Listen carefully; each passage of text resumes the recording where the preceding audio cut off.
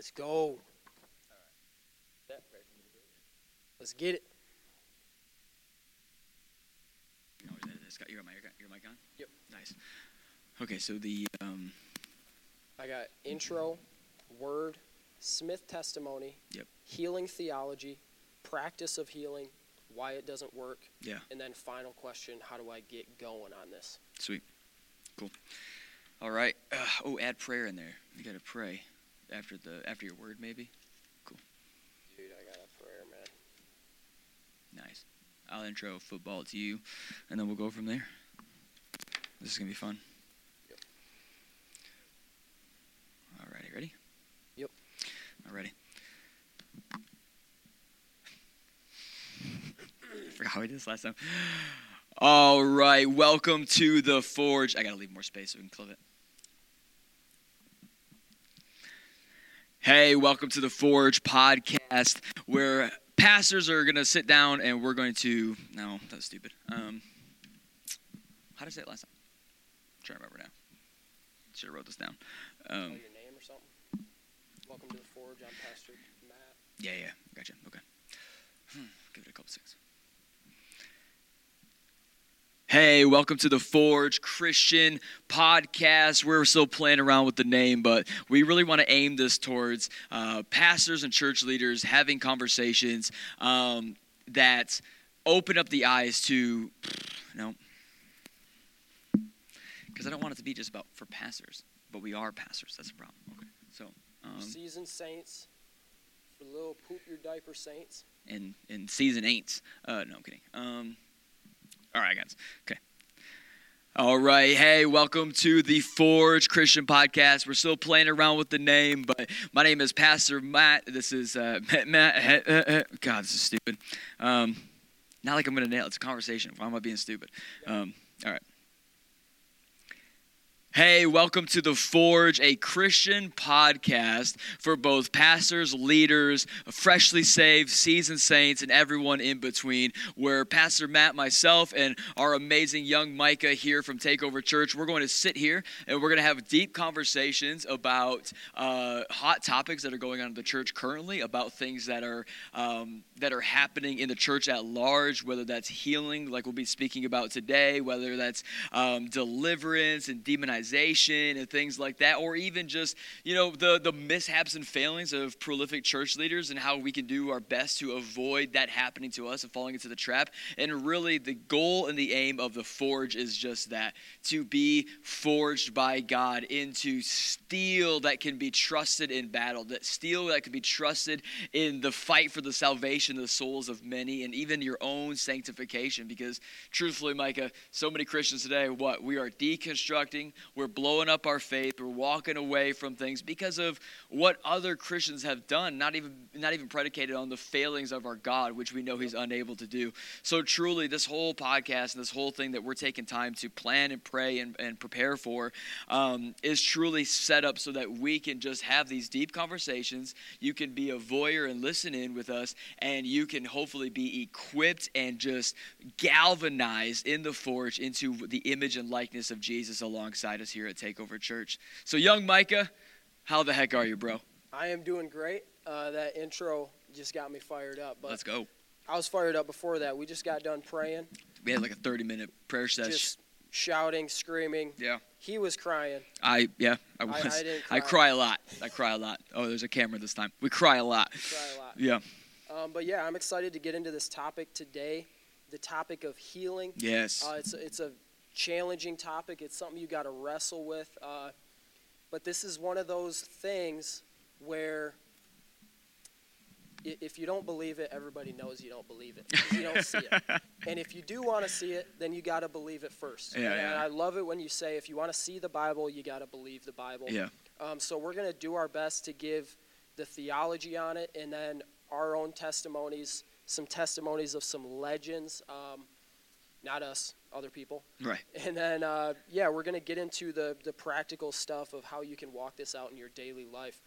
But before we get into that, I feel like I have a word for... Let's go.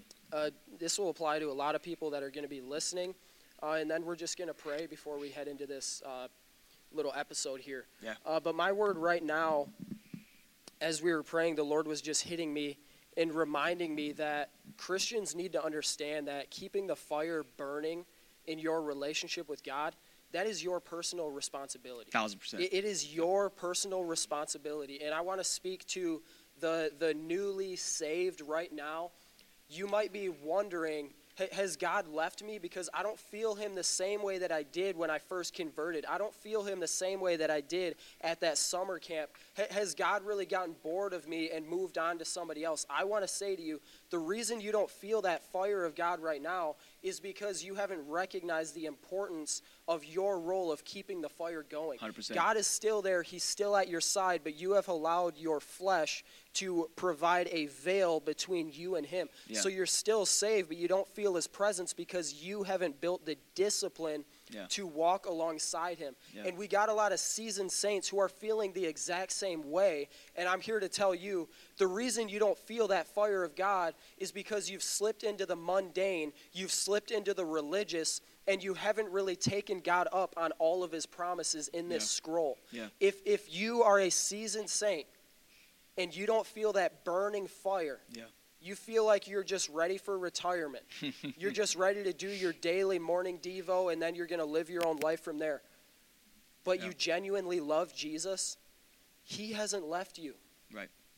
He's saying to you, I am here, I am ready, I am available, but you aren't doing your job of kindling and stoking the flame. 100%. God always wants to burn, but he's got to have something to burn upon. Always. What logs are you putting on that personal fire? It's like retirement or revival. Choose your own adventure. One dies, and the other one continues to live and thrive and continue to be this amazing, immaculate, burning bride that Jesus says, I'm coming back for, is a remnant that is on fire. And I agree. I think of all the times in my own life, been walking with the Lord 17 years, been in ministry for 17 years, been going hard for him for 17 years, and I've had seasons of just getting lazy, of being bored, and I'm like, I've never once seen the Apostle Paul be like, I'm bored today. I've never once read Peter, who's like, obviously went from chief stupid to the lead pastor of the early church, and it's like, even Peter's never been like, I was bored today, didn't find anybody to lay hands on, didn't find anybody to cast demons out of, didn't have an awesome time in prayer, I just had a real boring Monday. And it's like, as Christians, I understand the world has evolved, so to speak, but it's regressed as well. And so while we may think that our lives are so full, the thing that our life isn't full enough of is God.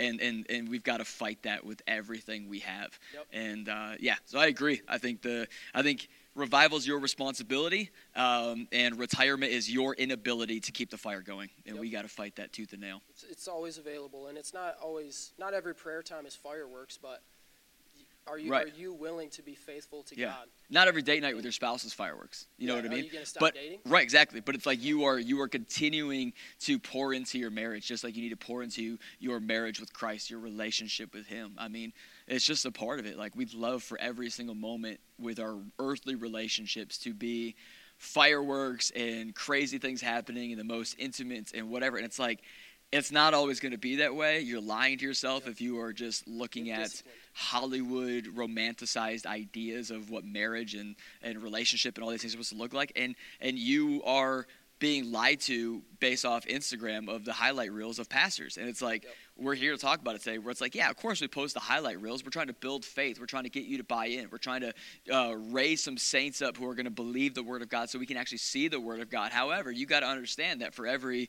highlight reel on Instagram, there are 10, 20, 30 mundane moments with the Lord where you have just gone, I'm just going to be faithful even in this moment, you know what I mean? Where it's like, I'm not seeking him to get deep revelation on a sermon I'm going to preach or a Bible study I'm going to lead or a word that I need to like craftily articulate with him in a secret place then to deliver to my friend. Like, so many of them are just being with him. And I think right now in this hour, he's looking for a bride that simply wants to be with him, you know?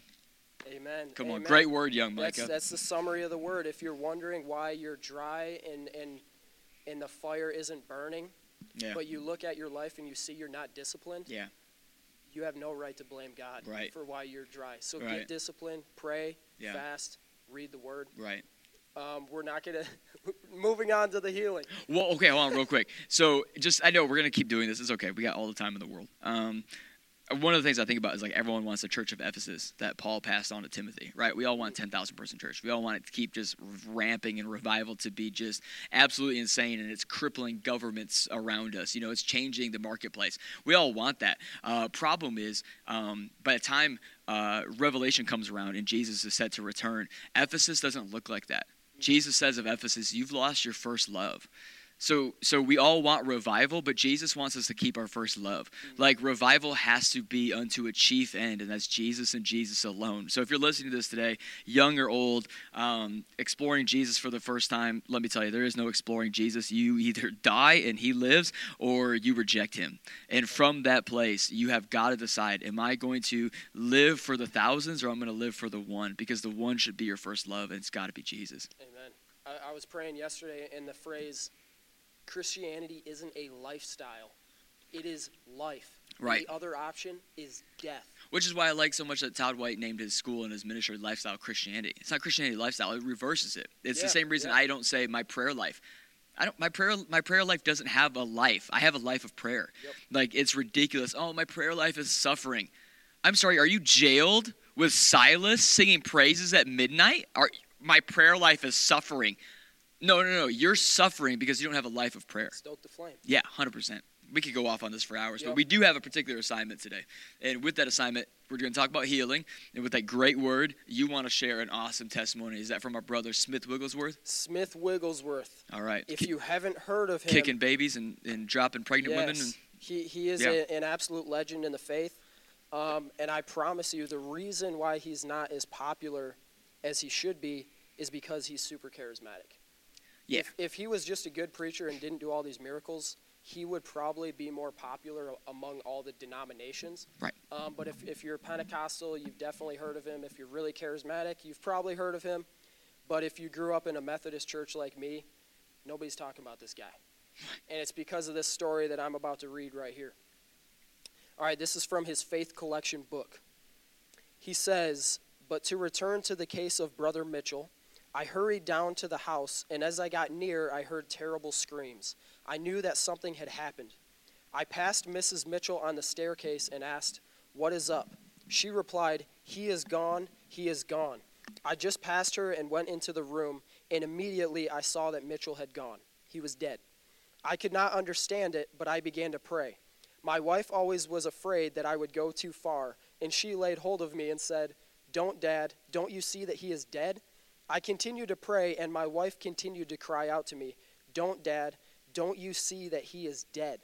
But I continued praying. I got as far as I could with my own faith, and then God laid a hold of me. Oh, it was such a laying hold that I could believe for anything. The faith of the Lord Jesus laid hold of me, and a solid peace came into my heart. I shouted, 'He lives, he lives, he lives,' and he is living today." Boom. Raise him from the dead. What do you think of that? No, I think that's so good. I think one of the things that is absolutely needed when we talk about Smith Wigglesworth is he wasn't even the minister in his family. Smith Wigglesworth started off as a plumber. He was a prolific plumber in Bradford, England back in the day, and he helped his wife run a small gospel missions. She was a preacher. He had a stuttering problem. He was so insecure, and one day just God called his name, like just touched him. And a plumber literally became an amazing healing preacher, pastor, Tinker, Tailor, Soldier, Spy of heavens. And it's amazing. And stories like that are in abundance with him simply because a layman, so to speak, speaks to what we're going to talk about today, because it can't just be Christians, and it can't just be evangelists, and it can't just be pastors and prolific leaders who have a healing ministry, so to speak. We need Stevens. Right, yeah. We need people who are just going to be the laymen who hear the call and answer it. And watch what he'll do. I mean, come on. How many pastors have faithfully pastored a church of 300 in the middle of Idaho that no one's ever going to know about and everyone's going to hear about, which is amazing. And we absolutely honor that. And I think those guys have a front row seat in heaven. What I think is astounding is when God takes somebody who's not been interested in the platform and the ministry and the things that come along with that. He just breathes on a plumber, breathes on a layman, a laywoman, and it's just like you are a normal, everyday Christian who just wants to love God well, be faithful in the marriage, and raise godly children. Like, and you're just, that's all you're aiming for. And all of a sudden, you just are open up to the flames of heaven blowing upon you, that whole personal responsibility thing. Smith just got to the place where he was like, I need to stoke the flames. My wife is doing great things for the Lord, and here I am, like, being a plumber is great, and he didn't have any ministry ambitions. That came from God breathing on him. And it's just one of those things we got to talk about. So I love that testimony because, it speaks to what a layman can do when God gets a hold of you. When God gets a hold of you. I choked. He's unbelievable. It was revival everywhere he went, and he really only spoke at prayer meetings. Right. You just go there, revival breaks out. Yeah. But yeah, just a cool testimony to stir everybody's faith. If you don't know Smith Wigglesworth, go look him up because honestly, that's one of his many testimonies, and I'm going to make somebody upset right now. He raised more people to life through his prayers than Jesus did and the Apostle Paul did. And I've told somebody in Jesus' 3 years of earthly ministry. In Jesus' 3 years. Don't get me wrong. Right. But the reason I say that is because Jesus said, greater works will you 100%. do than these. Yep. So it's not, oh man, is Smith more powerful than Jesus? No. Smith is being obedient to Jesus Christ. 100%. And he's getting his authority and power from that very verse in John 14 where Jesus says, greater works will you do than these. Yeah. He's giving people permission to do even more miracles and even greater miracles than Jesus did. So is Smith trying to outshine Jesus? No, he's trying to make Jesus shine brighter by taking Jesus up on his promise and saying, you said I could do more? Right. Okay, you raise a couple people. Right. Let me raise up some more. Right. That's the testimony 100%, right there. So if you want to make Jesus look good, then look like Jesus. 100%. Podcast over. Come on. Mic drop, young Micah. All right. Young Micah on the track. Let's get into the theology here. Matt's going to give us some. Wait, so why did it upset these people to hear this? Well, a lot of people say, like, man, there's always this. I've ran into this a few times where I share a testimony about a healing, share a testimony about a deliverance, and people say, well, it wasn't you, it was Jesus. And I'm sitting there like, obviously. Right. Obviously. By the Spirit of God. Yes. Yeah. So people think that Jesus has like, he has his miracles, he has his testimonies. Yeah. And if you try to touch that, then you're trying to take his credit. No. You're giving him credit by doing what he did. And technically it's the Holy Spirit doing it anyways. Because God doesn't have an ego problem. He doesn't really care which one of him, three of him, 1 and 3, 3 and 1 of him gets the credit. However, like I do think that unfortunately Holy Spirit's been so spooked out recently where it's like, it's because we haven't given him any of the credit. We haven't talked to him. We haven't brought him in. And it's like, he is a part of the Godhead, the Trinity that is on the earth currently in ministry and moving amongst the saints. And so it's just kind of one of those things where it's like, man, if we want to normalize healing, we've got to normalize Holy Spirit first. You know what I mean? Dude, he's got to run the whole show. Yeah. And going along with that question, make Holy Spirit known again, because he is great. We can't say make Holy Spirit great again. He is great. Like he's not great because we are oblivious. He's already great. He's not great because you talk about him. And he doesn't speak because you told him to speak. Right. He speaks because he speaks, and then now you can hear. 100%. So if you want to know Jesus, you have to know the Holy Spirit, because the Holy Spirit is going to teach you about Jesus. Right. So if you try to dumb down the Holy Spirit and not talk to the Holy Spirit because you want to focus on Jesus, who is going to lead you to Jesus? Right. The Holy Spirit. Drops the scales from your eyes. Oh, man, I don't want to go on a tangent. I know we could, because of conversations you've had and things that have happened, and we've all been there. So just the last thing before we get into the theology, not doing the ministry of Jesus the way Jesus did it is not honoring Jesus. Right. I'm not going to try not to raise somebody from the dead because I'm going to be, I don't want to outshine Jesus. I don't want to steal his shine. That is so silly. It is a cop-out. If you want to honor Jesus, then do what he said you can do. It will bring the most glory to him. So that's why we are passionate about healing. Yeah, it's like you think Jesus is interested in a weak, impotent bride? Really? That's the woman you think Jesus has the type for? Oh, I just want this weak, impotent, barely making it through life, struggle bus Christian who doesn't believe anything I say, but I'm married to her. Yep. Really? That's what Jesus is returning for? Jesus doesn't want to marry a bride where when everybody looks at the couple, they think the husband is way out of her league. Right. Way out of her league. Right. And he is perfect. He's the only one who can right. ever die for all the sins of the world. Yeah. He's done so many things we can't do, yeah. but too many Christians look at Jesus and we say to ourselves, we can't do anything he right. did.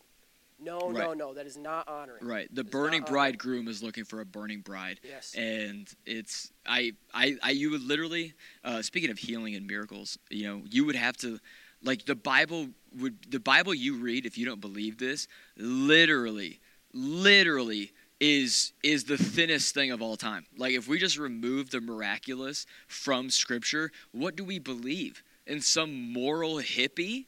Like what is this? What is this? And I don't really give a rip. What is this neutered Jesus, this neutered gospel, this neutered Holy Spirit that you seem to have been fooled by? I think it comes down to, honest to God, I think the real thing, we'll get into this, is it comes down to like Christians aren't willing to risk feeling uncomfortable, feeling out of their depths, feeling that they're going to lose their reputation or something is going to get taken from them. And it's like, wow, we're called to live upon the altar as living sacrifices. You don't sacrifice anything. Mm-hmm. You have Christian in reputation and name alone, but not in practice and certainly not in power. People are dying for the faith. Right. Right now, as we speak. Yeah. And we're not going to take God up on his promises here in America. And they're the same ones who are healing leprosy, healing syphilis, healing degenerative diseases and cancers and casting out devils. And we're over here like, man, I sure want to take another photo with this Starbucks latte that supports abortion. All right, healing theology. Let's get to the healing theology. Shots fired. We're the Forge, baby. We in the Forge. We're going after it. Turn the heat up. All right. All right, Matt. Give us the truth, because we could share testimonies.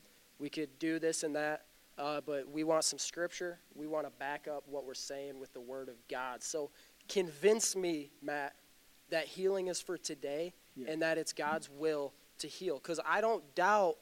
I'm playing devil's advocate. I don't doubt that God can heal. I don't even doubt that he does heal. But I don't think God wants to heal every time. And I don't think God wants us to go around praying for healing to everybody that's hurt and everybody that says, hey, pray for me, pray for me. I don't think he always wants to heal us, Matt. So you don't believe any prophet of the Old Testament. You don't believe any of the 3 years of Jesus' earthly ministry, and you don't believe any of the scriptures that come after it. I don't know, man. I haven't done my research. Will you give me some research so I don't have to do it myself? No, I don't know why you're being one of the unfaithful virgins at midnight trying to borrow some oil from me when you can go buy your own. I feel personally attacked. I hope anybody who does have that stance feels personally attacked. I honestly, I think deconstruction comes down to, specifically the deconstruction of the ministry of miracles comes down to the fact that somebody didn't go and buy their own oil. It's really silly. I think if you don't believe in healing is for today, it's because there's a part of you that you have a greater belief and allegiance toward what God isn't able to do and then over what God is able to do. And I think that if you eat the whole of the scroll the way Jesus says we must in the book of Revelation, and that we are to do these things. I mean, look at, first and foremost, for all my reformer guys out there, love you. Charles Spurgeon's great, but you rest a lot of your thoughts on the Apostle Paul, right? The Apostle Paul is like the reformers' Bible guy. Like they love him, and yet the Apostle Paul, who is by most scholars would say wrote the book of Hebrews, he's the one who says we must grow out of elementary teachings of Christ and Christ crucified and raising the dead and healing the sick. And we must move on to the greater glory in the things of God. Sitting here going, are you serious?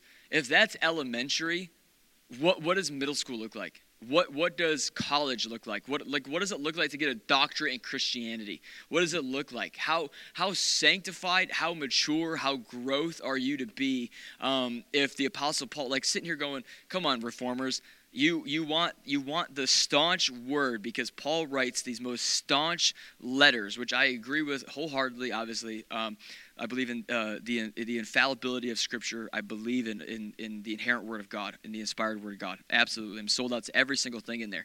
And if you're claiming sola scriptura, where you live and die based upon the Word of God, it can't be just based upon the verses you understand, the verses that are great life advice. Like, I'm sorry, Christian, God's chief concern in the earth isn't actually you getting and achieving and obtaining everything your little heart desires. First and foremost, God's sole interest in the earth is getting, achieving, and obtaining everything his massive heart desires. And part of that is his children, his friends, his saints, his body, his bride, his people, moving and acting and actually being Christ in the earth. If we're called followers of the way, why are we not practicing the way? If we're called Christians, why are we not being little Christ like the word is? And if we're called to be little Christ, Christ literally means the Messiah, the chosen one. How are we not acting and moving in the littleness of being Christ and Messiahs and chosen ones? It's obnoxious. Well, Pastor Matt, obviously, to be a little Christian means to have a little bit of Jesus. I'm sorry, what? What scripture do you have to back that up? Because we can look through the entirety of Scripture, and God is calling us to live as he has lived, to die as he has died, to give miracles as he has given miracles, to raise the dead as he has risen the dead, to do all of these things in his name. He even says, if you do it in my name, my Father will surely do it for you. Those are Jesus' word himself, you red letter guys, trying to keep it nice, getting frustrated already. It's like, oh, I believe the red letters. No, you don't. You literally don't, because your beliefs determine how you behave. And I can look at your life and see how you behave, both in morality and spirituality, and I can see blanketly what you do believe and what you don't believe. You know what I mean? So we can back this whole thing up with Scripture. We can run down every single Bible verse. We can do it. We can look at James 5:16. We can look at the verse of Peter, where Peter, the guy who denied Jesus 3 times, ends up going on to lead the early church. His shadow, people. Peter, who denied Jesus 3 times to his face, to a little girl, to other people who asked, like, this chief dumb disciple denied the Christ.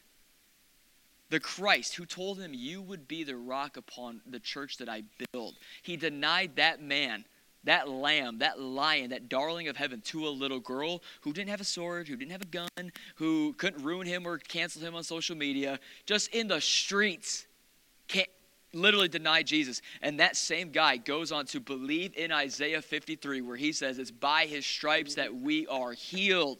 We are healed. It's been made a way. It is an open gate for you and I to walk into. And Peter goes on to quote that in his own book. It's how he lived his life. Why did Peter's shadow heal people without having to lay hands? It's because he believes we are already healed. He believes that we could just walk in that.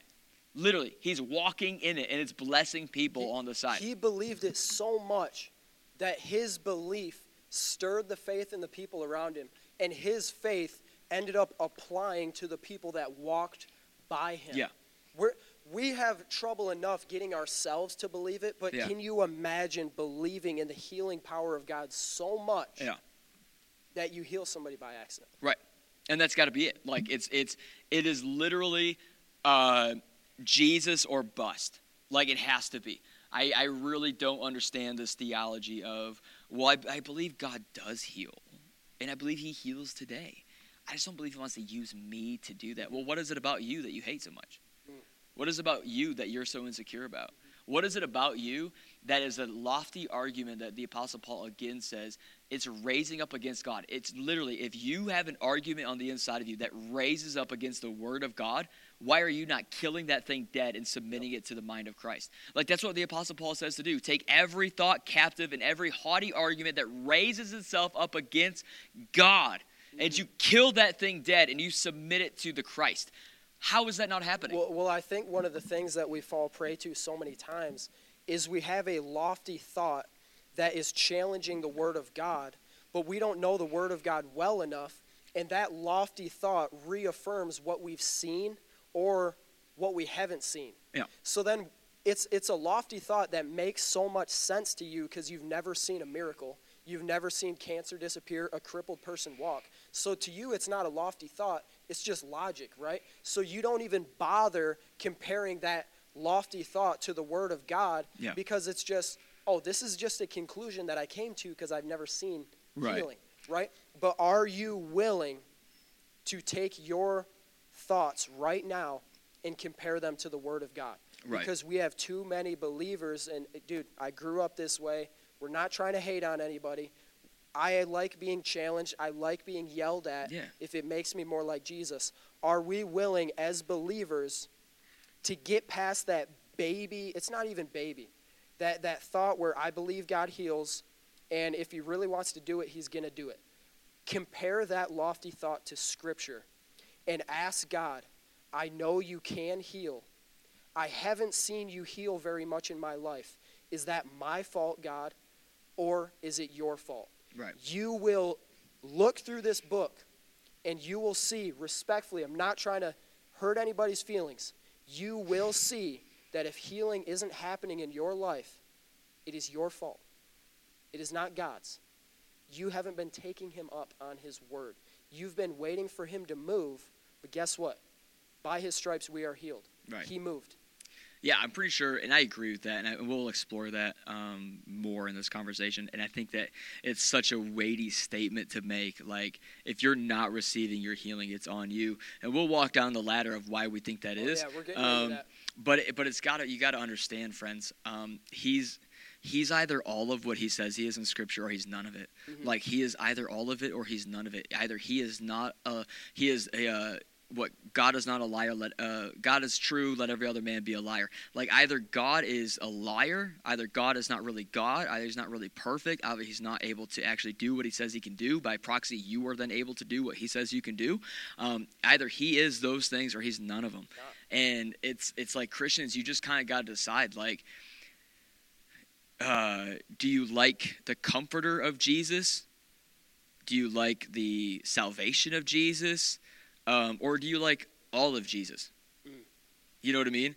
It's like, he can't just be those things that you appreciate about him, and then he's not the things you fail to understand about him. You know what I mean? And it's like, what I see interesting in the New Testament is, I would love it if there was somebody who wrote in and was like, here's a scripture where even the disciples didn't heal somebody.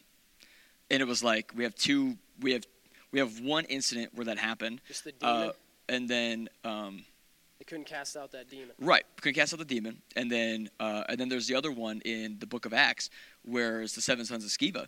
And it's like, they're not even Christians. They are a rabbi's child, and they addressed a demon and they said, in the name of Jesus whom Paul preaches. And it's like, they don't even know Jesus themselves, so they have no power because they don't actually have a relationship with God. We're going to make a whole episode on that. Oh, 100%. And then there's and then they're also going, and then they're riding the coattails. It's like, man, if you were literally in our service and you were like, man, in the name of Jesus, who Matt just got done screaming about for an hour and a half, come out. Friends, it'll say no. You don't have my oil. You know, you don't have my supply. You don't have my intimacy with God. You don't have the 17 years that I've put in crucifying my flesh to grow up into my salvation and to be sanctified. And that's not an arrogant statement. That's literally acknowledging on the plainest, realest level. Yep. It's like, we all want to be Holy Spirit heavyweights, but nobody wants to train like a heavyweight. Nobody wants to train to be a prize fighter. They don't want that diet. They don't want that diet. Well, yeah, the diet, the training, the exercise, the risk of being on the mat, of being embarrassed, of like getting knocked out a few times. And that's what I'm thinking is like, man, the disciples, when Jesus, they go like, hey, why didn't he come out? And he goes, like, you of little faith, these things only come out by prayer and fasting. Yep. And it's like, and obviously in Jewish culture at the time, fasting was simply a part of prayer. I hate the world today that we have to just like specify all of these little things, but if we have to, I'll waste the oxygen on it. But it's like, dude, like you have no intimacy with the Father, which is why you have no power. It's like ministry doesn't beget intimacy. Intimacy begets ministry. And ministry isn't just church platform Sundays. Ministry is 365, 24/7. It's every hour of your life. Even sleeping. And I know this isn't the topic. We're going to continue down the healing train. But even sleeping, God wants to minister to you through your dreams. He wants to give you dreams that will then do ministry in the earth for others. And it's like, dude, I'm telling you, intimacy begets ministry. Ministry does not beget intimacy. And intimacy is where you get your power. Like, God entrusts those he knows. God gives to those he knows. So, Pastor Matt, why haven't I seen it? Do you know God? I know about God. Well, I would argue you don't even know enough about God if you are debating whether healing is for today or not, or whether healing is for you specifically or not. I'm like, why did God make an exception for you? Either he's the whole of the scroll or he's none of it. And so either he says, greater works will you guys do than even me, except for you, Meredith, some random Southern name, I don't know. Besides you, Devin, you know what I mean? It's like, wait, everybody else but you. Yeah. My blood doesn't cover you. My blood isn't thick enough for you. You have sinned too great. You have done too many terrible things, which, again, none of this is in Scripture. Any disqualifier you have for the fact that you haven't seen, haven't walked in, and haven't walked out in the healing ministry is completely predicated upon you. Yep. If you haven't, and you've not seen, and you've not heard, and you've not done the research, and you've not looked into it, man, there's a whole lot of you in there, and none of it's Jesus. Mm-hmm. You know what I mean? It's available. It's available. Right, and that's the thing. My issue is I think Christians are lazy. I think Christians don't want to risk reputation. I don't think Christians want to, like, so what? You got embarrassed at Walmart praying over somebody. It's Walmart. Keep going. It's Walmart. Like, really? Like somebody getting healed out of a wheelchair is the strangest thing to happen at Walmart. Are you kidding me? Like, way stranger things going on. Come on, dude. Look at that People of Walmart Instagram channel. It will bless you and scar you.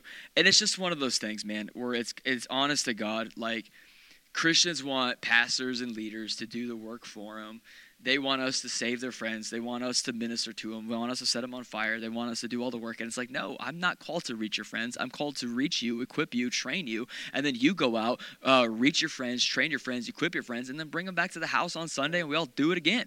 Like, that's the point of Christianity. And so I fail to see a valid argument in Scripture that Jesus doesn't answer, where he made an exception for anybody to not be included, where he ever told one of his disciples, I mean, Judas, Jesus kisses him and says, my friend, do what you came to do. And yet Judas was what? Also casting out demons, healing the sick, raising the dead, cleansing the lepers, casting out demons, Matthew 10:8. Judas was there, and yet Judas is the cog in the wheel of the sacrificial lamb. Like, it's like, are you kidding me? So if Judas wasn't even the exception to the rule, well, maybe Judas killed Jesus because he never did any healings. We know he did. Come on, man. There is no argument here today where you will get to the end of this and go, healing isn't for today. And if it is for today, it's certainly not for me. And it's not for me to walk in. I don't believe that. You can't read this whole thing and dodge that. One thing I want to clarify. We have to base our experiences off of the Word of God, not the Word of God based off our experiences. You can't. That's and we're going to walk down that ladder. That's why you got to live in this and take God up on his word and persevere in it. So when I say to whoever's listening, if you're not seeing this stuff happen in your life, then it's your fault. I am really speaking to the people who haven't even tried. Right. But for those of you out there who are praying for these things and you haven't seen it happen yet, I'm not going to come up to you and say, dude, your fault. I'm not just going to bash you because you're praying for miracles and nothing's happening. I'm going to come up to you and I'm going to say, okay, stay rooted in Scripture. Persevere. Yeah. That's how you produce faith. You have hope and you let it persevere and it becomes the substance of faith. So for those of you who are praying and are taking God up on his promises, but it's really not happening yet, we're going to go through right now on the practice of healing and why it doesn't always work. So for those of you who have made the commitment to pray for healings, you're not really seeing the fruit yet. We are going to list off a few things right now on why healing doesn't always happen. All right? So number one, and we've... Which are all symptoms of the human in this scenario. Human, not God's you fault. and me, not him. And that's what we're going to walk down. Yep. Why? Because the answer isn't, why did God withhold healing? The answer is, why didn't heal? Or the question is, why didn't healing happen?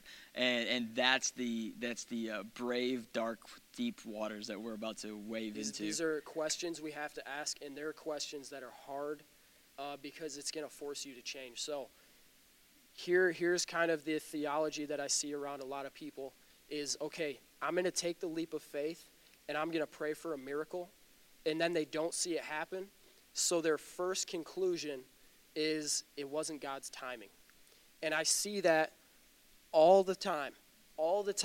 So many people, if the miracle doesn't happen, then the first thing they do is blame God.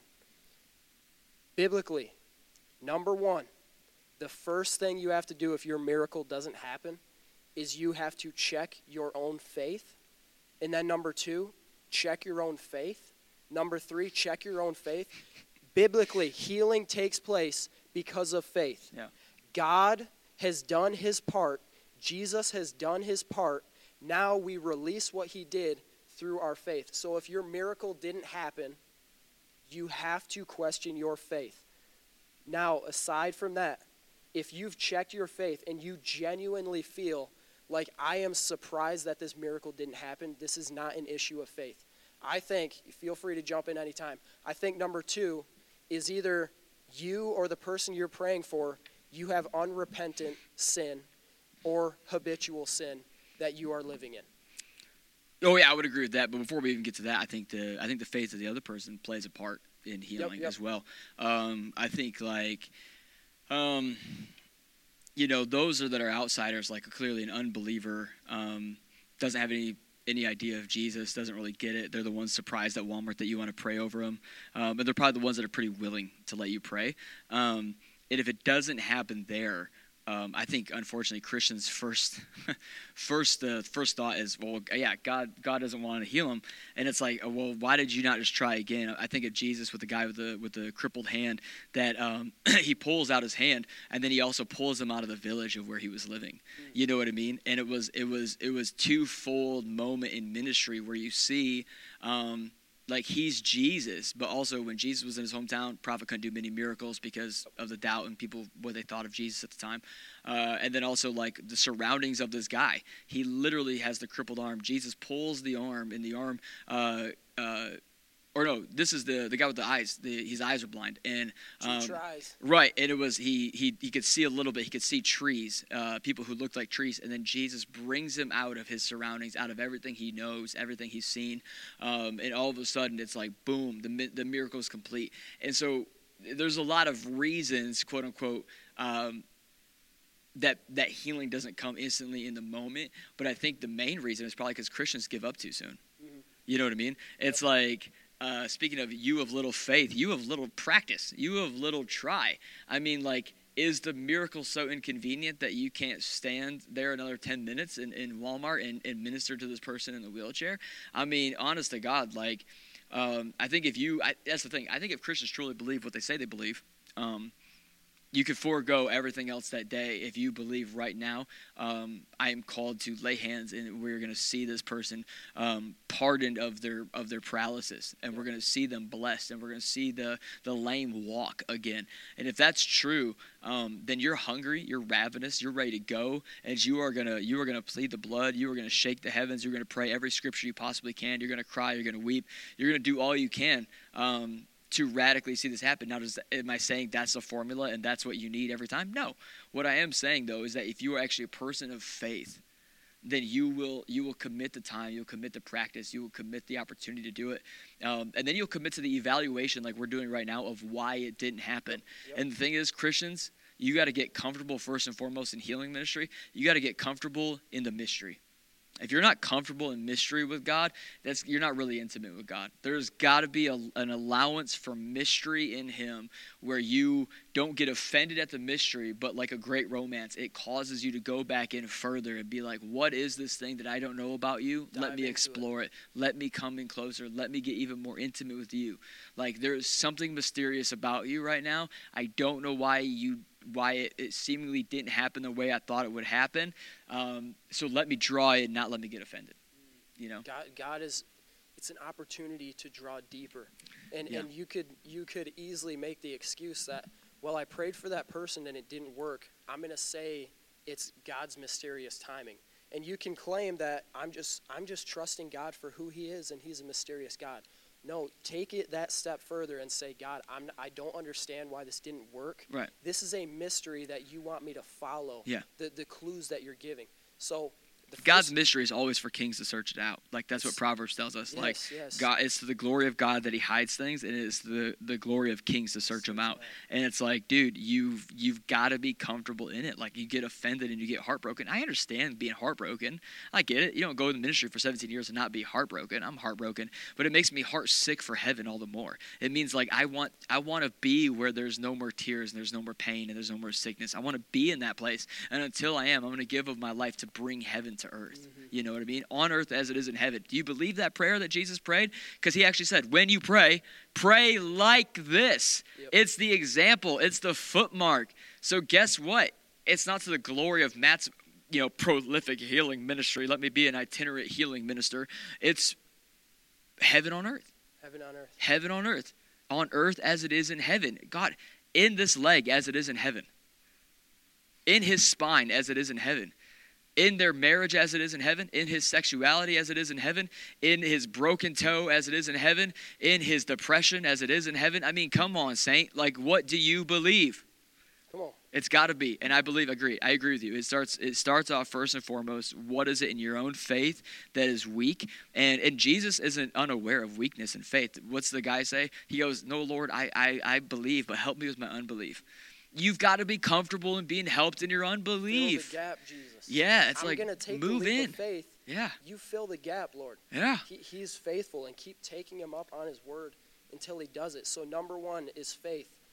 Number 2. Right. Can we just say real quick, I promise. If you're offended at this already and you're just like getting ready to turn this off, I would say this.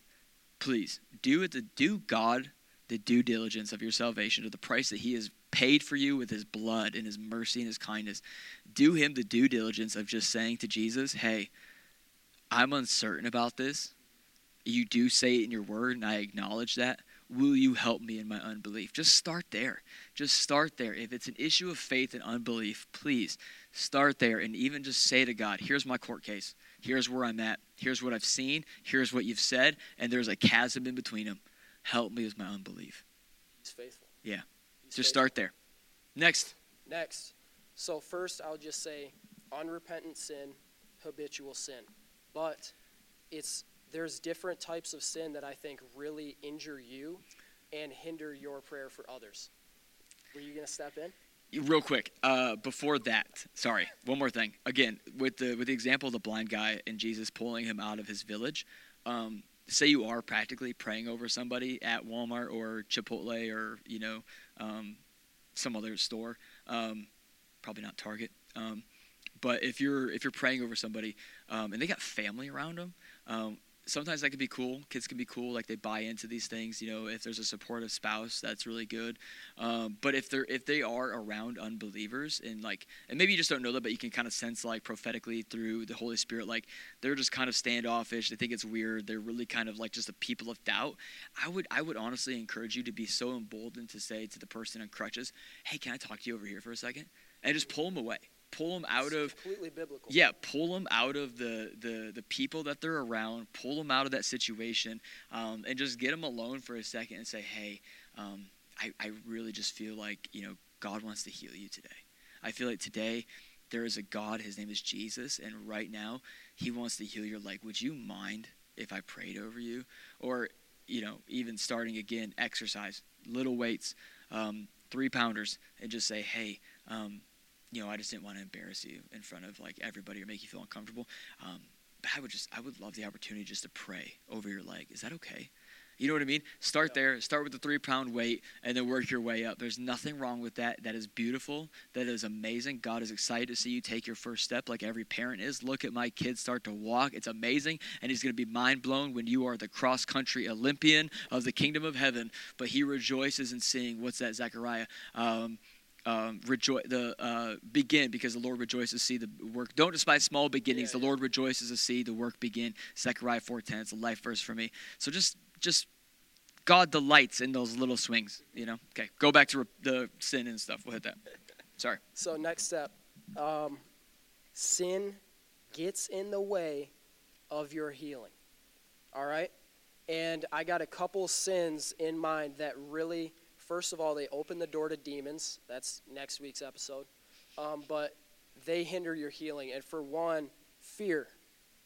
Fear will hinder your miraculous healing if you don't address it and get it out. Can God still heal you and take away the symptoms? Yes, we've seen that happen. But God really likes doing the deep healing. So if you have fear in your life, and if you have unforgiveness, which is bitterness, anger, resentment, you are destroying your own body. Yeah, I agree. I think it's interesting because I think people are going to get hung up on fear. The other one they can kind of make their heads around a little bit, but fear, I think people don't think of fear as a sin. They think of it as an emotion. And friends, I can tell you, if your emotions run you, they're sinful. Do you know what I mean? Like God isn't being sinned against when you're scared. He's being sinned against when you take your faith and you put it in what you're scared against or scared about, and then you give it birth to fear. Like fear is literally the opposite of faith. Fear is putting your faith that should be in God Almighty and putting more faith in your situation, in the outcome of your circumstances, in what could be, in the plethora of imaginations that you have of how things could go wrong. I know people who literally, instead of their first response being faith and prayer over a sickness, they just Christians, they dive right into fear, and they have 16 different scenarios that they have talked themselves into, that they have believed themselves into, that they have faith in more, that haven't even been, the gavel's not been dropped, the diagnosis hasn't been given, hospice hasn't been called, like it is not the final hour, and yet you're going 16 different scenarios of how you're just going to implode on the inside. So and it's like that leads right back to faith. Right. And it's like, dude, it's like it's sin not to believe God. It is. It's sin not to believe God. Hear me today. Like that's the sin in the garden. Did God really say? You're dang right, he really said. He really said. It wasn't simply that she fell for thinking she had more than God or knew better than God or whatever. It was the sin of first doubting his word, and then doubting his word gave birth to pride. Do you know what I mean? Yeah, so like fear. So fear, and what was the other one you said? Sorry. It's fear and then anger. Anger changes who you are. Bitterness and unforgiveness 100%. Changes who you are. Yeah. Poison the well. Biblically, the scariest thing, the thing you should be like the most afraid of in your life is holding unforgiveness against somebody. Right, 100%. The verses about to the measure you use, I will use unto you. Mm-hmm. Those are the scariest verses in the entire Bible. And I'm telling you, if you're holding unforgiveness against your parents, against your friends, against this and that, it is that seed of bitterness and anger in you. Not only is it affecting you mentally, but it's making you more tense. Right. It's affecting your sleep. Yeah. It's affecting your diet. Right. It is affecting everything, and obviously that's gonna start to hurt you physically. So if you have some back problems or something like that, and it's rooted in anger, you might go to somebody and say, "I got these back issues," and we pray over you, and nothing's happening. Nothing's happening. I am literally going to ask you, what are you scared of? Who do you need to forgive? Right. And we've had cases where we're praying over this lady, and she goes, I've had these back problems for 3 years. It's a pinched nerve for 3 years straight. It hurts. So we're praying. We're believing for a miracle, and miracles were happening left and right. We had the faith. Nothing happened. Yeah. And this girl next to me gets a word of knowledge, and she said, "What happened 3 years ago that you were so scared of?" Right. And she says, "The world shut down. Yeah. I got scared." Yeah.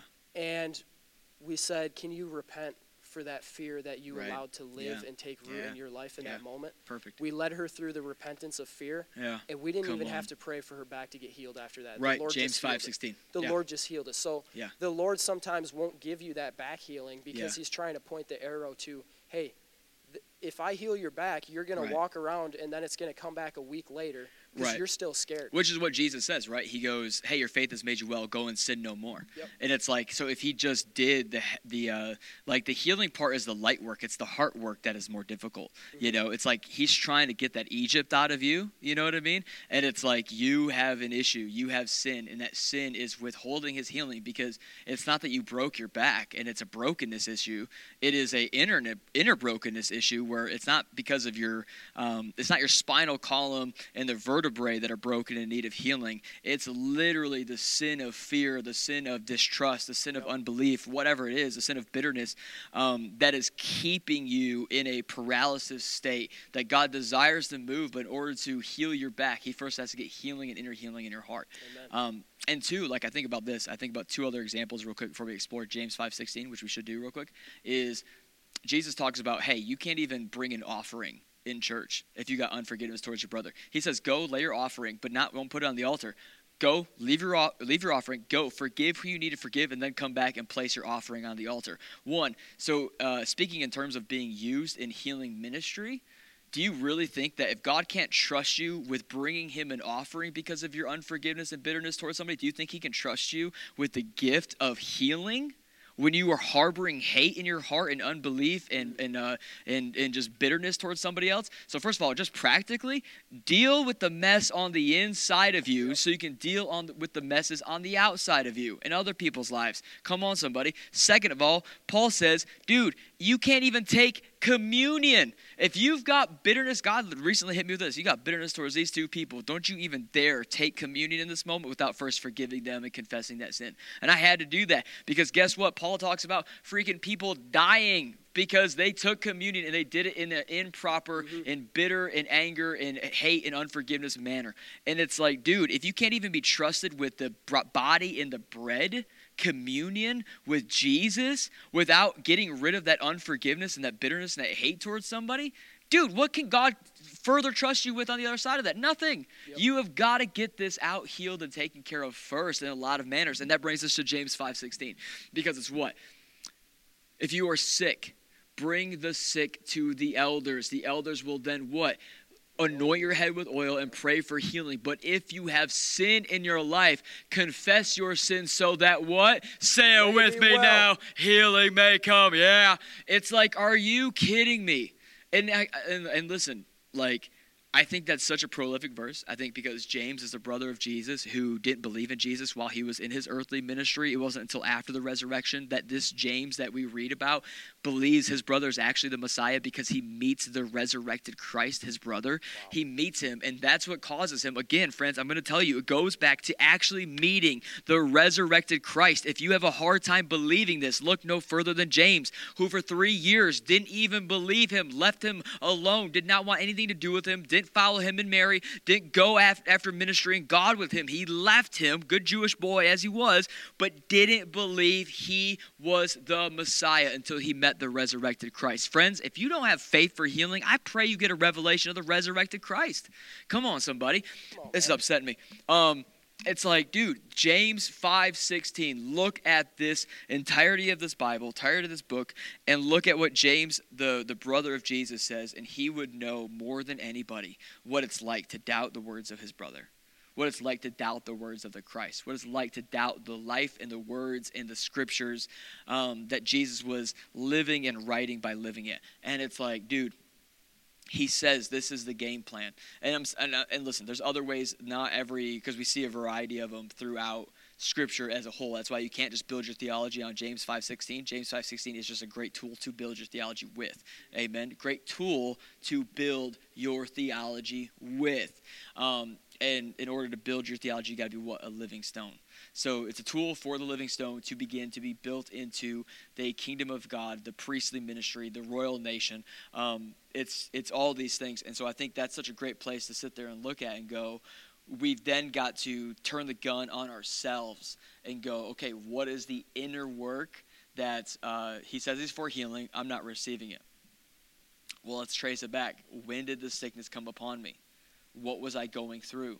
What was the event in my life that took place? And even here's the deal, friends.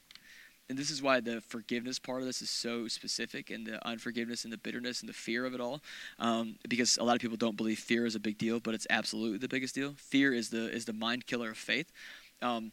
Listen, we use words like, what was the event that took place? Well, I don't know. I just got sick, 5 years ago, and honestly, it was a great year. Okay. What's that moment that maybe wasn't an event in the way that we think of events, but was the moment that was the turn of events, that was like, when did doubt enter your heart? Yeah. What happened? Like, ask the Holy Spirit to reveal to you so you can confess rightly and get healed immediately. What is it that was like, yeah, it was honestly like, it was when the number I didn't know popped up on my wife's phone, and I looked at it, and I got insecure. I thought it was a guy saying, hey, how are you? I thought it was this, and I started feeling insecure about myself, insecure about my marriage. I started doubting her. I started having disparaging thoughts towards her. I started rehearsing to myself, I always knew she'd be the cheater. I always knew she'd be the one. I've always been faithful. And all of a sudden, it was just this little moment. It turns out it's Deborah. Deborah just got a new number and messaged her, and you didn't know, but it was this little moment that, yeah, like after you talked to your wife, because you flew off the handle without any context and confronted her, she was like, it's Deborah. She got a new number, and we're girls. We call each other babe all the time. What are you talking about? Like, do you need me to call Deborah, you little insecure, Tommy? And it's like, what was the moment? And it's like, you don't think of those moments as the thing that was the foothold that got open. Like, a foothold is literally something that holds a door open. It opened a window. Where did the devil get his hook in? Because you allowed something to be open that you had no context for. You didn't take your thoughts captive. You didn't submit them to Christ, because Christ would have been like, give your wife the benefit of the doubt. She's your bride. You're supposed to love her and trust her and protect her. And if something's going on, you will confront it, but don't let this run away with you. Problem is, you let it run away with you, and all of a sudden, here we are 8 years later, and you are dying of cancer, and you're going, well, what is it? And it's like, dude, did you forgive your wife for that thought in your head where she didn't even sin, but you thought she sinned, and it created freaking sickness in you? And that sounds extreme. That sounds extreme. And there's people that say, I believe in the miracles. I believe why, sometimes it doesn't work. But I don't think it's rooted in fear. Fear's not that big of a deal. I don't think it's rooted in unforgiveness. No, we just said 2 examples biblically where sin can kill you and hurt you 100%. Physically. They were getting sick in the Corinthian church and dying because they were taking communion. Yeah. They were living a sinful life, taking communion in the way the Lord didn't intend. Right. They were getting sick and dying. So when Matt says that a scenario like that, where somebody has a sin seed of fear in them, and then they die of cancer at age 40, that is very, very likely that the cause of an early death is because of fear. Before you turn the gun on God, you've got to turn the gun on yourself. You have to. You've got to turn the gun on yourself. Look on the inside. And also, not to mention the moment in Acts, which this will screw with your theology, is when they sold off their things, gave it as an offering, and yet lied about how much they got and kept some for themselves, and God killed them. Their sin, they were a part of the church, but because they lived in such a way, God killed them. Let that mess with your theology. Well, that doesn't sound... Yes, it does. That's who our God is. And guess what? Everything he does is good, because he says, I'm a good God, and all I do is good. So it was good that he killed them right then and there. I'm pretty sure they're in heaven, even though the last thing they did was sin. I think that they did have an actual relationship with God, but he took them out. And why is that? Are we going to allow that? Are we going to allow God the grace of that mystery, and then to explore that with him, and then lead us to the inevitable place of, man, sin is real, and it's a real problem. And I tell you what, just because we are so advanced in technology that we have a term for everything medically, it doesn't mean God and the devil don't have their hand in what happened. Mm-hmm. Because if that story of Ananias and Sapphira happened today, we would chalk it up to, it had nothing to do with the random brain aneurysm. It was a brain aneurysm, or it was a heart attack. Right. We would diagnose it because, let me tell you what, they might have had a brain aneurysm. They might have had a heart attack. Right. I'm sure a doctor could diagnose what happened to them, but that doesn't change the fact that they were struck dead by God because they lied to the Holy Spirit. Right, yeah, he blew up their brain. There you go. Like, why? Just because there's a medical term for what's going on, it doesn't mean it's not a spiritual root. Listen, these things, like, I'm not saying you have to get comfortable with these things. I'm saying you got to get consecrated by these things. You don't have to get comfortable with them. That can make you uncomfortable. That makes me uncomfortable. I sit here and go, man, I'm not comfortable with God that killed somebody for lying and offering and not giving them a chance to turn and repent. Right. It was not murder. He did not murder them. They unrighteously and lied and gave an offering. There's layers to this, player, and God killed them. And it's like, okay, I'm not telling you to get comfortable with that. I'm telling you to get consecrated by it. Consecration supersedes comfortability. God doesn't want you necessarily to be comfortable with him. He wants you to be consecrated in him. What does that mean? Galvanize, set apart, the forge. Again, welcome to the name of the podcast. There's a reason for it. You are burning away all of the impurities on the inside of you, and you are being refined back into his image and likeness to Genesis, to Eden, to his original intent that you would look and sound and act and believe and pray like Jesus.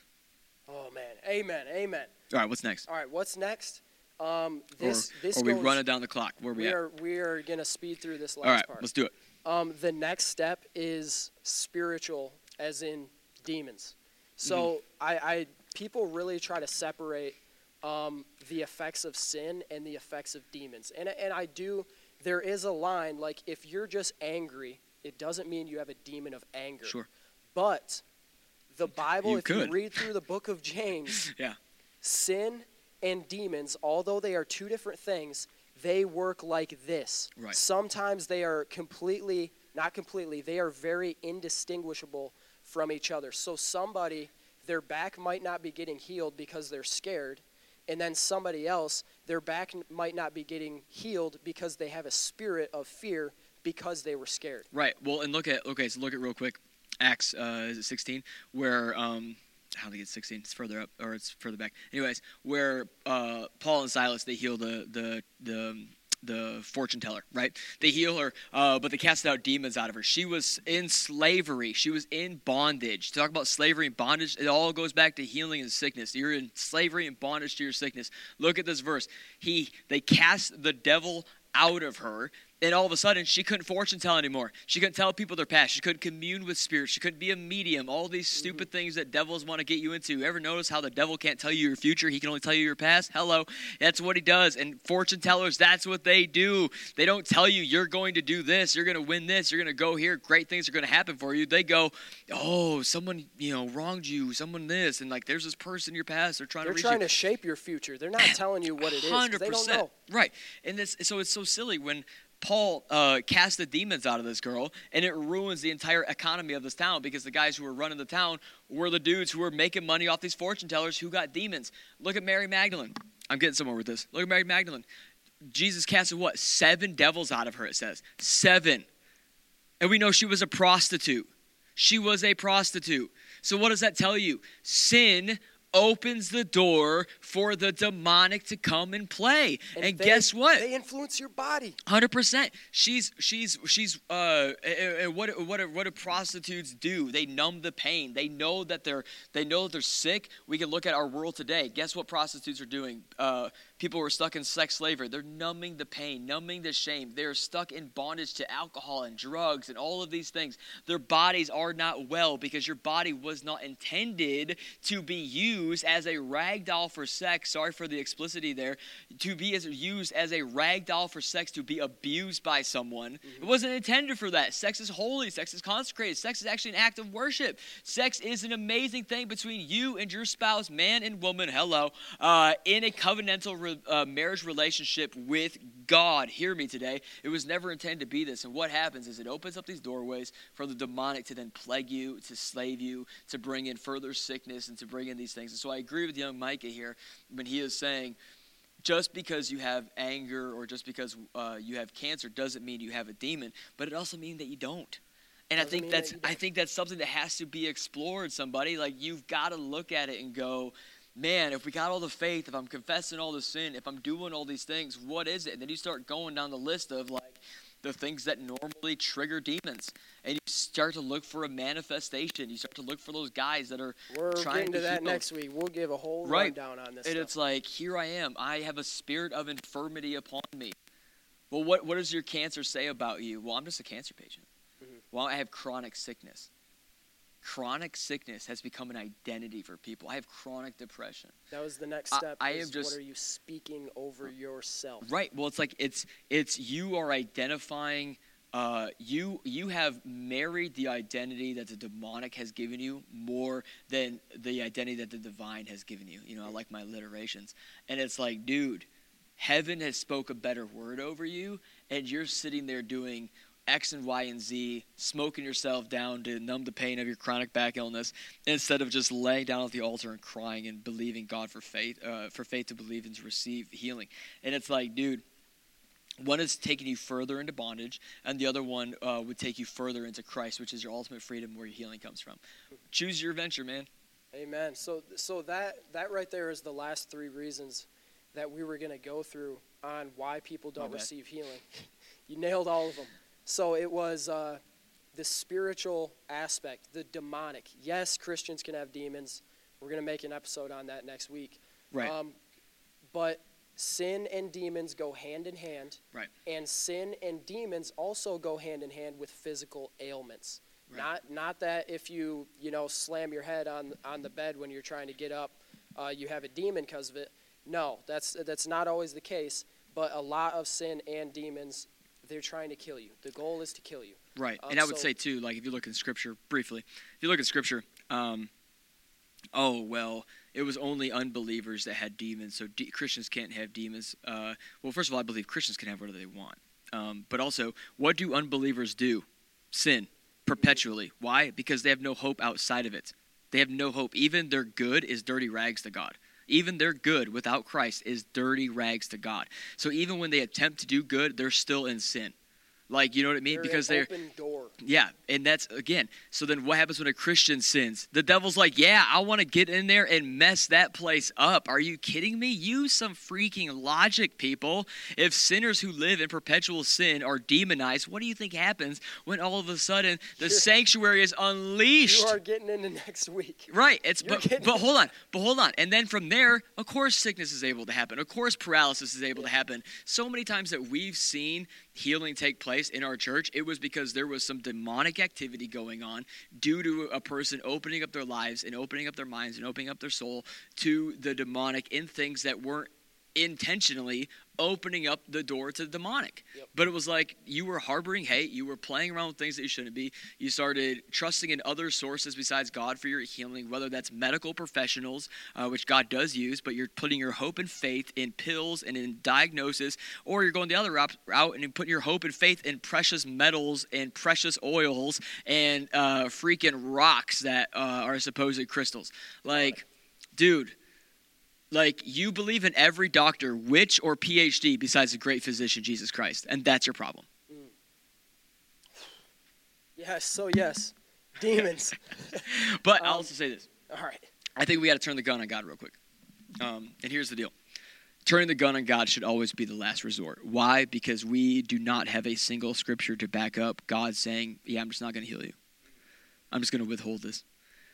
Like, there's not a single moment that you can point to where God goes, hey, it's just not in my will for you. Sorry, champ. Best of luck next time. Sorry, you played Russian roulette with a Russian god, and surprise, you don't get it.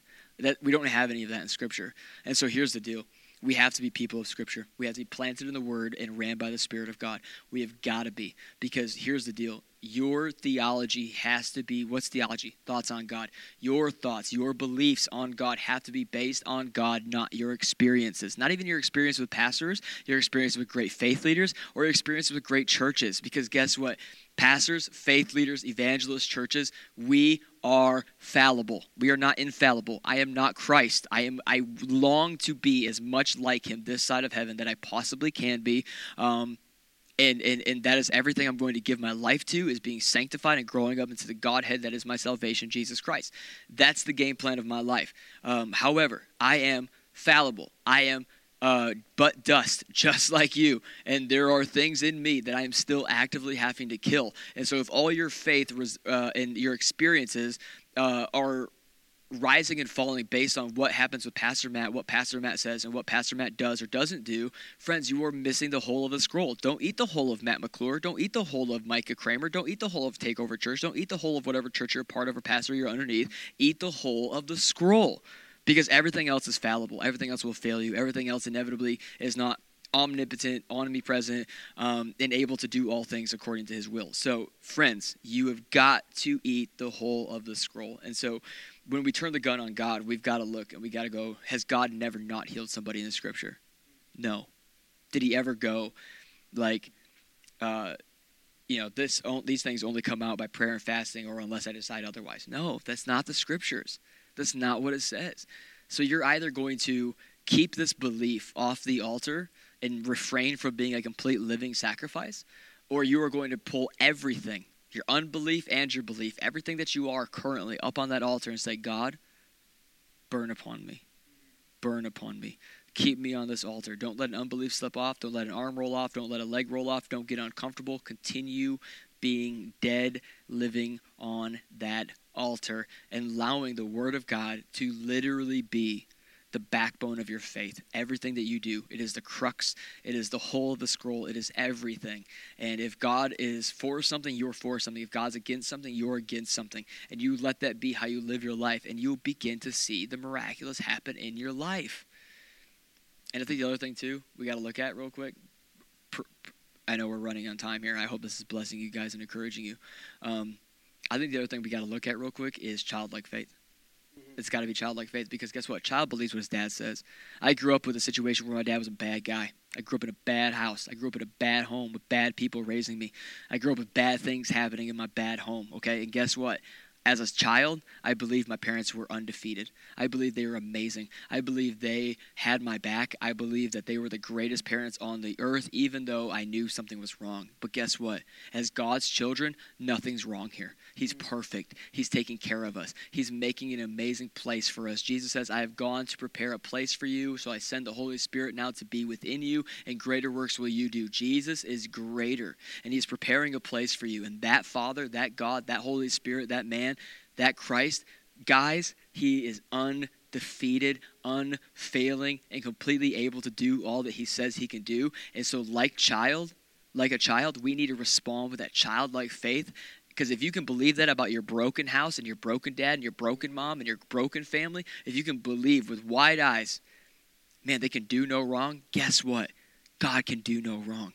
Literally, whether you believe it or not, he is incapable. He is able to do all things, incapable of doing wrong, and capable of doing everything right. So you got to get back to childlike faith. And guess what? If you have, what is that thing? If you have seminaried, Bible studied, theologied your way out of childlike faith, get back to your first love. Say, God, can you touch me again? Show me that I'm your child again. Bring me back to that moment where I first met you and I believed all things were possible before I grew up to be stupid, where I grew up to be disobedient, where I grew up to believe everybody else's words on you than your words on yourself. Oh, that'll preach. I believe everybody else's words on you than your words on yourself. Childlike faith. And we got to be pioneers into the childlike faith, because we live in a nation that was full of Christians that grew up and they forgot what it was like to be a kid. And if we're going to go back to that, we have to be pioneers into it so our kids can live in a place that was broken into by us. Can you imagine how far the next generation can go in the faith if we take the courageous steps as a church right now to break into the promises of God? Yeah. It is your role as a pastor.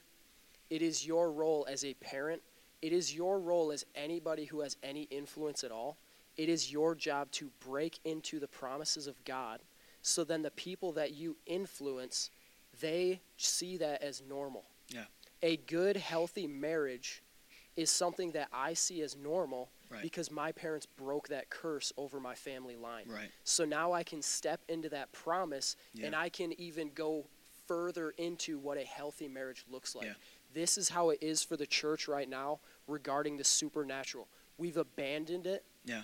we have to be the pioneers, turn around, break into that inheritance. So the generation underneath us says, it's normal to heal the sick. It's normal to pray over somebody who has cancer and see him get healed. Well, let me take it a step further and go raise the dead. Right. It's our job to turn the 1000%. tide, turn the ship right now. Yeah.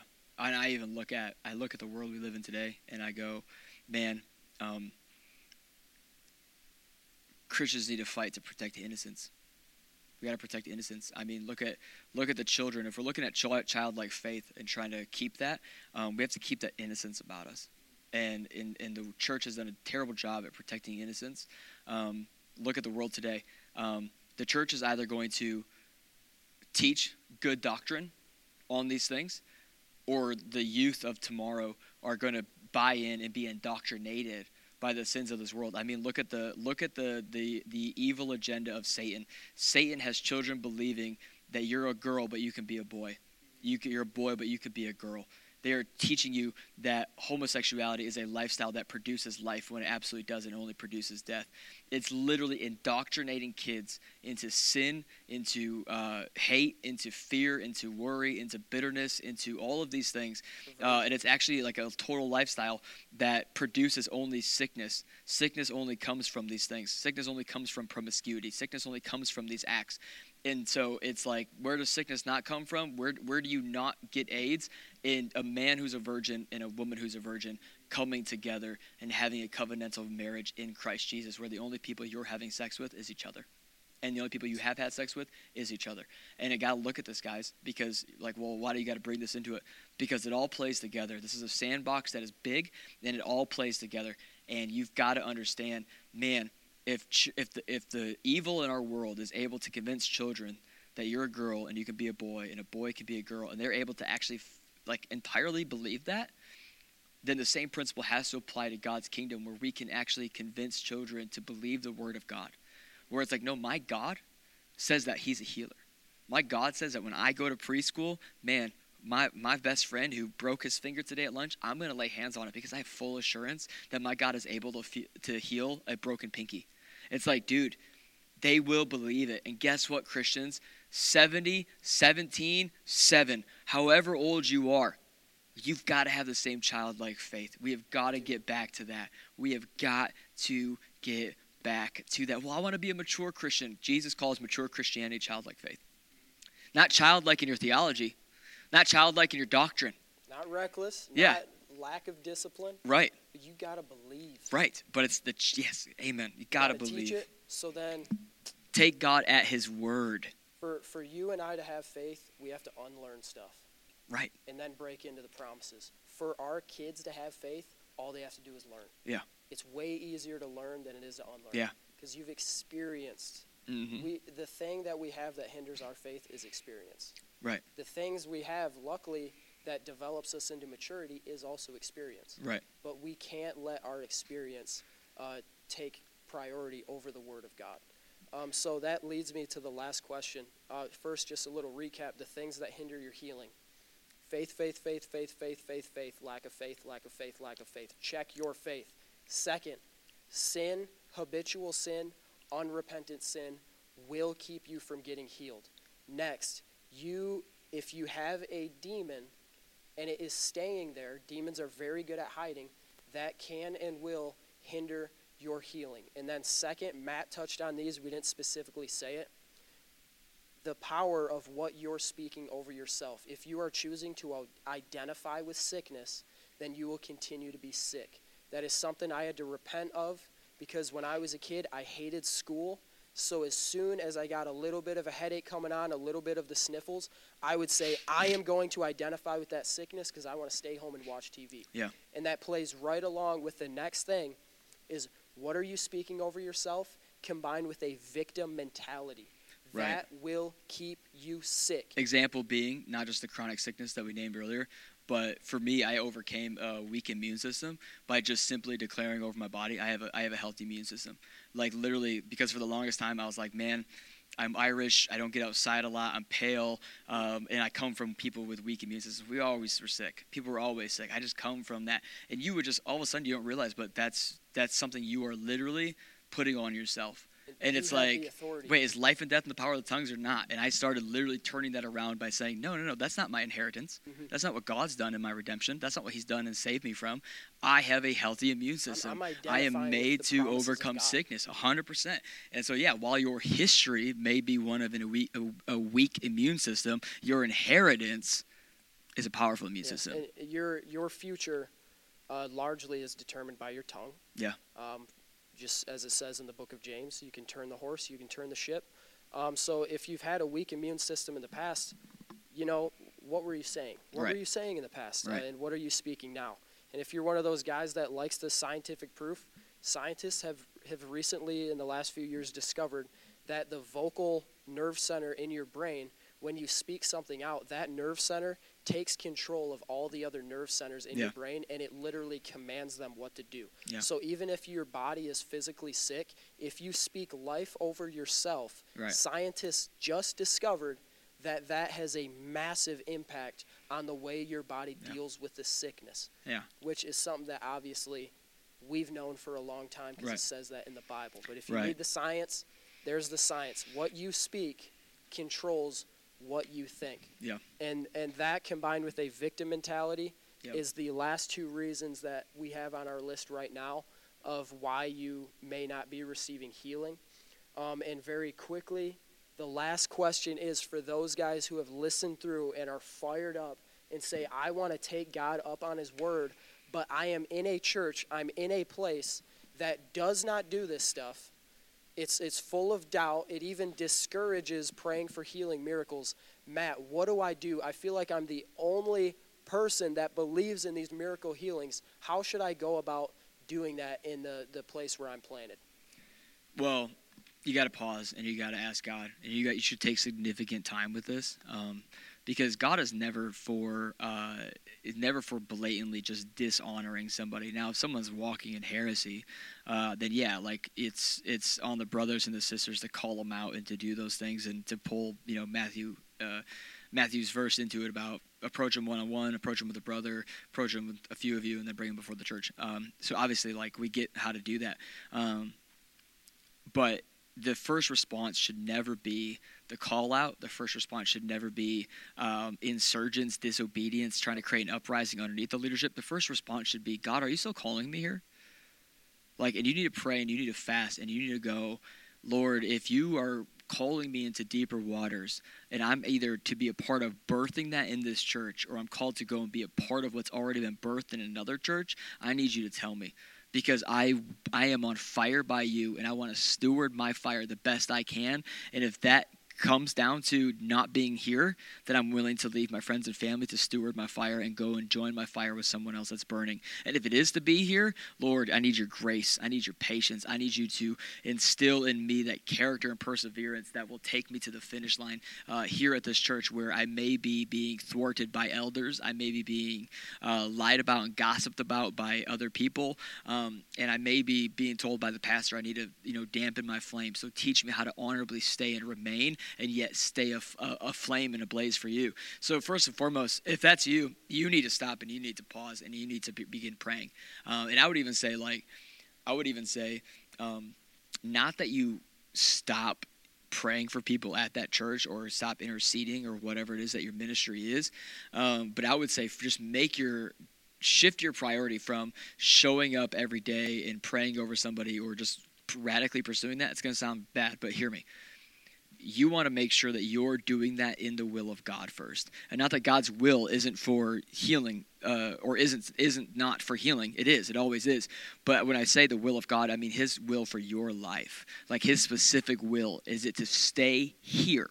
Find that out first. Keep praying, keep doing those things, but just put the emphasis of your life on getting clarity for where you're to be. And then from there, your gift will make room for you. That's the bottom line. God put that on the inside of you, and you do need to guard the deposit that he's placed on the inside of you. And that'll be healthy stewardship of it, of growing it, of using it, of sowing it, of multiplying it, of bringing other people into it. And guess what? If he's calling you to stay in that church, then you are going to eventually get the pastor's blessing or the church is going to move and the pastor's going to, resign or be pushed out or whatever it is, or, it's going to be revealed, unfortunately, that the pastor or the elders or whoever are shagging people that aren't their spouse or have a drug addiction or whatever it is, and there's going to be a reason that the Spirit of God was being stifled in that place because there was people who were personally in places of power stifling the Holy Spirit in their own life. And that's going to be revealed. So if you're called to stay, trust me, here's the deal. We have Christians who are all about fight or flight, and none of them are interested in the soil. Hear me today. Hear me today. If you are called, you arrive at that point in time where God's saying, no, you're called to stay, and I'm going to have a place for you, and this is going to happen, then you need to marry that word. You need to marry that word, because here's the deal. It might be 6 months. It might be 6 weeks. It might be 6 years. But that word is going to come to fruition if it came from God. Yeah. And guess what? The time that it takes of you being a dark room prayer warrior, a dark room healer, a dark room deliverer, where, you're feeling like you're running contraband in the church of healing, and you're feeling like you're having to do things on the low. I am telling you, by the time your gift makes room for you, where God reveals you, where what he has developed in the dark room is then finally put on full display for the church to see, but not just the church to see, but to be edified and blessed by the time that happens, friend, it is going to be the most succinct, distilled, potent, powerful gifts that we've ever seen. The problem is Christians, they would rather get out than be developed in the dark room, be hidden in obscurity, and have to, guess what? Be obedient to follow somebody even though you know they are in disobedience, but you're not actually following the pastor. At that point, when you've received that word, friend, you are following God. You are following God, and he is saying, you stay, you remain, you allow me to keep you in the incubator of intimacy. Come on, somebody, the incubator of intimacy, and what I birth in you and through you is going to be so powerful and so potent that at its proper time for its release is going to radically destroy the powers of hell. It's going to radically edify and bring to edifice the majesty, the perfection, the masterpiece of the body and the bride in that area and in your church. And it is going to set ablaze a people in a region for God. Why do you think we haven't given up a takeover church? Because, man, I am being undone in this season of obscurity where our church is a little over 100 right now, where it's like, man, I feel like we have the best thing going because God actually shows up. But guess what? Right now, bro, he is distilling. He is distilling the impurities out of us. He is giving us the grace, Micah.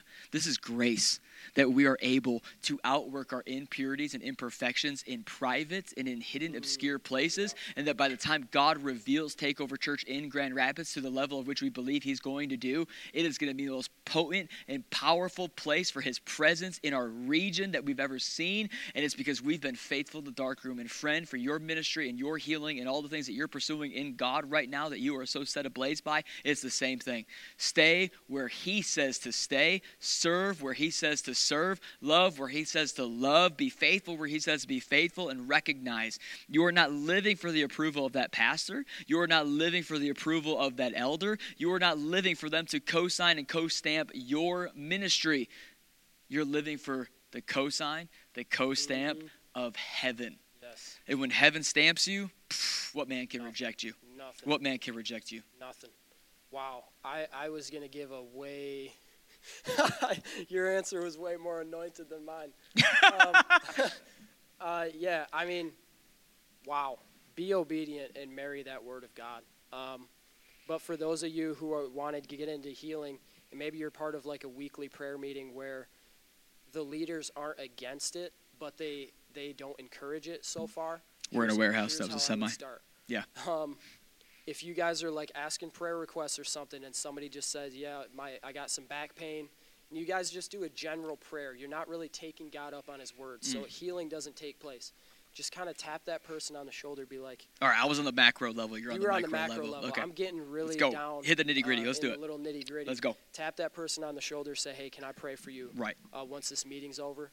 take them aside, kind of what Matt said earlier. If you're not in an area of faith, kind of just pull them aside as the Lord leads. Yeah. Say, hey, I believe for healing, and I believe for the laying on of hands. Maybe give them a scripture or two, and then just say, will you believe and pray with me for healing? Yeah, like if you lead a Bible study at a Reformed church, like God bless you, you're gonna have great Bible knowledge, and so just take that and go, hey, on the way out, do you mind if I pray over you out by the cars? Just going along with what Matt said, if they're given prayer requests, you don't stand up and rebuke everybody for saying, how dare you guys not stop the meeting and lay hands on them right now.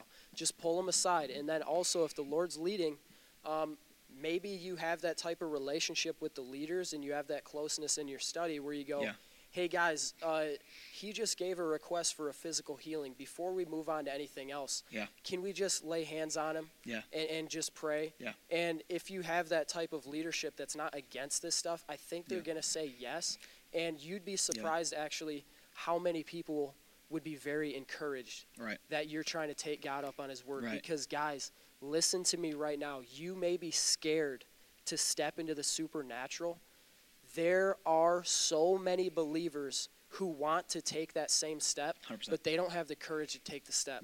So when you take the step, you might feel alone taking that step of faith, but you are actually the pioneer who has 10 people that see you take that step and they say, I am right behind you.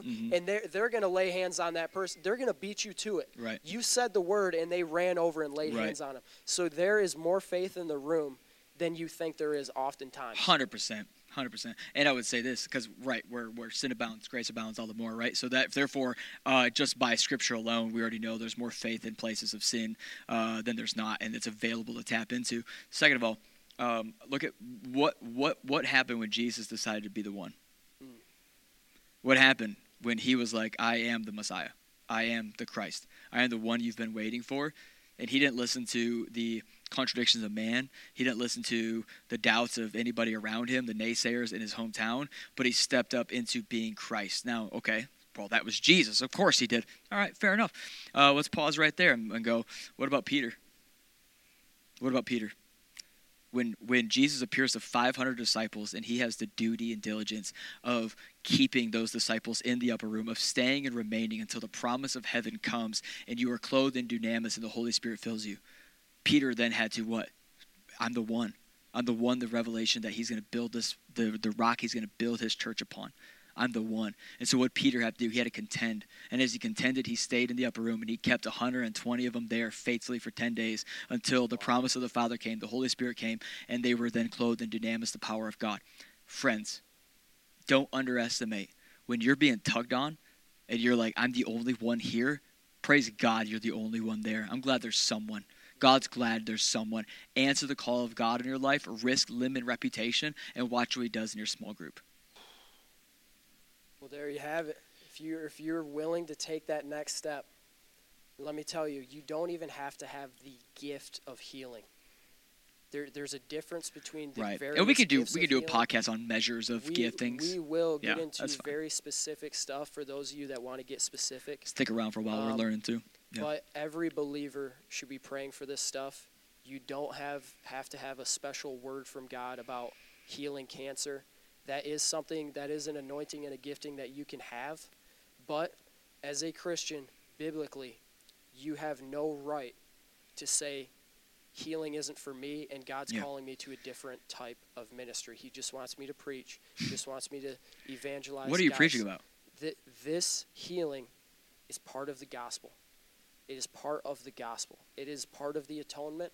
And it is part of evangelism. It's part of preaching. It's part of Bible studies, small groups. It is part of everything that you do. Jesus, if you asked him to just leave that part of him aside, you're missing. You're going to miss a lot of the Bible stories. You're going to miss a lot of his personality. You're going to miss a lot of what he has available to you.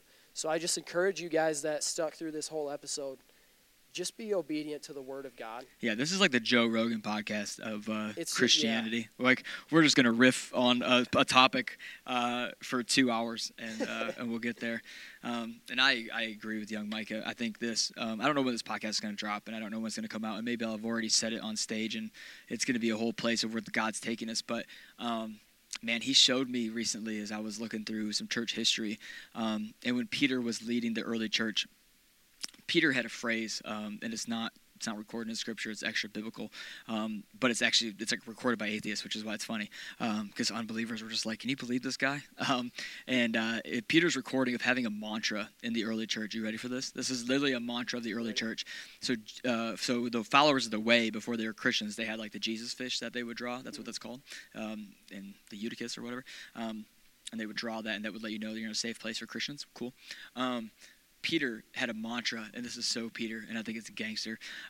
Peter's church, they had this phrase, we're Christians, the ones who laugh at death. Wow. We're Christians, those who laugh at death. And that's going to be a part of where we're going as a church this fall. We're going through intercession right now, and we're going to grow up into a place of being those who laugh at death. That's the place that Takeover Church is going to next. There's a little preview for you there. But, man, I feel like that word is for the church today. Ooh. I feel like that word is for us today, and I believe it wholeheartedly. Like, we are the church, those who laugh at death. We will also talk about prophecy at some point, because that right there is a prophetic word. Christians, those who laugh at death. Those who laugh at death. Wow. All right, that's my next tattoo. Same. I already got a really crappy chest tattoo, so I wish I could do a good chest tattoo right there. But I had my scene band days, like all great millennial pastors. But sweet, young Micah, do you want to hit anything else before we pray out, or we? No, let's pray this thing out, man. That was heavy. I think we did it. That was a lot, guys.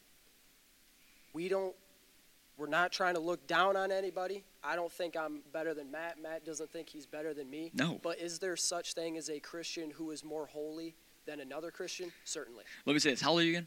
I am 23. 23 years old. I'm 32, just for context at the time of this recording. I got to say, dude, how old did you say again? 23. That's what I thought you said. Michael Jordan here. Nice. Listen, I wish, so speaking of not being better than anybody, man, I just want to say and honor young Micah. I wish at 23, I was where he was at, you know. I'm pretty sure I've been on fire for 17 years, but I got to tell you, man, I wish I had the flames to the heights and the degree that young Mikey does at 23. So this isn't about being better. It's about growing together. It's about finishing the race well. And that's the whole game plan. Like, again, friends, miracles are awesome, but they're unto a greater glory. They're unto the glory of God and all the earth. And they're also unto you finishing your race well. And so at the end of all this, it's like, man, I'll say this, though. I don't know that finishing the race well looks like living a life where you never healed nobody or never had a miracle. I'll say that. I really do.